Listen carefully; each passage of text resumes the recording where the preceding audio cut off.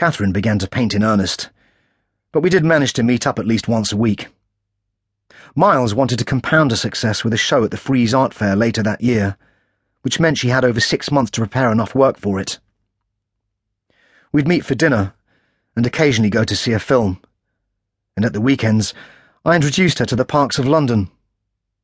We started with the obvious ones: Hyde Park, Holland Park and Regent's Park.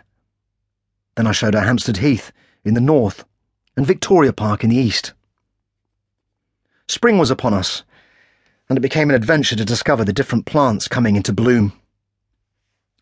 She was impressed with what she called my vast botanic knowledge, and would point to some flower and be delighted that I could tell her what it was and where it came from. I'd hung the bike painting up next to the one I'd brought from Miles's show, so I was reluctant to invite her over.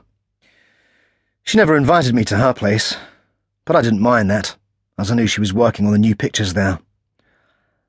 Although I was keen to see them, the fact I hadn't invited her to visit me kept a sort of symmetry to the situation.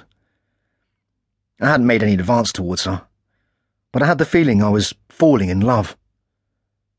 It felt as if we were two oppositely charged magnets, and the closer we got to one another, the stronger the attraction became. I was called to the publishers in Paris to look at the rest of the corrected hydrangea proofs, and went to lunch back at the brasserie again. The patron greeted me like an old friend, and tried to interest me in 2 other awful paintings he'd acquired since I'd last been there. I made a show of being interested, but didn't buy anything, and ordered another steak frite. Afterwards, I found myself meandering towards the Parsons School of Art.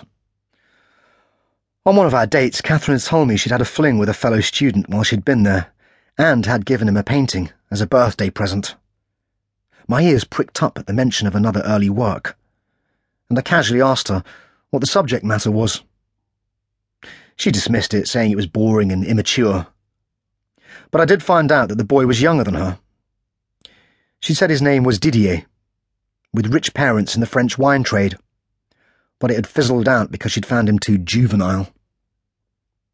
I thought it was worth visiting the school again to see if I could track him down, and perhaps get to see this other painting. When I arrived at the school, it was busier than the first time. It was the end of the spring term, and exam results had just been posted up. Groups of students were sitting around on the floor, discussing their results, and several others were looking at a list pinned on a notice board. When they moved away, I had a look for myself, and found the name Didier Malherbe was listed. He'd passed, but without distinction, and I assumed his life didn't depend upon it, if he was from a wealthy wine family, so my sympathy wasn't high for him. Then my eyes moved to another part of the notice board, to a hand-drawn poster declaring an end-of-term party that evening at Didier's apartment, and it was an open invitation to the whole school. I recognised the address as being in an expensive part of Paris, and guessed Didier had taken over his parents' home to throw it. Either that, or they'd furnished him with his own bachelor pad, whilst he was studying at the college. I was tempted to go to the party. With any luck, it would be well attended, and easy to get in, as the front door to the street might very well be open. I could take a bottle of wine with me, and try to dress inconspicuously. In all probability, Didier would be well connected and have friends who weren't students, so there'd be every possibility I could blend in with them. If I got in, I could snoop around and see if Catherine's painting was hanging up somewhere, and I was intrigued to know what the subject matter could be. Maybe it was a portrait of Didier, or perhaps it was another self-portrait. I decided to go, but to turn up late. The guests would probably all be drunk by then, so I thought it might be easier to drift in unnoticed. I began to look forward to it, and I remember I put on an unkempt linen jacket, some denims, and a black t-shirt to finish off my outfit.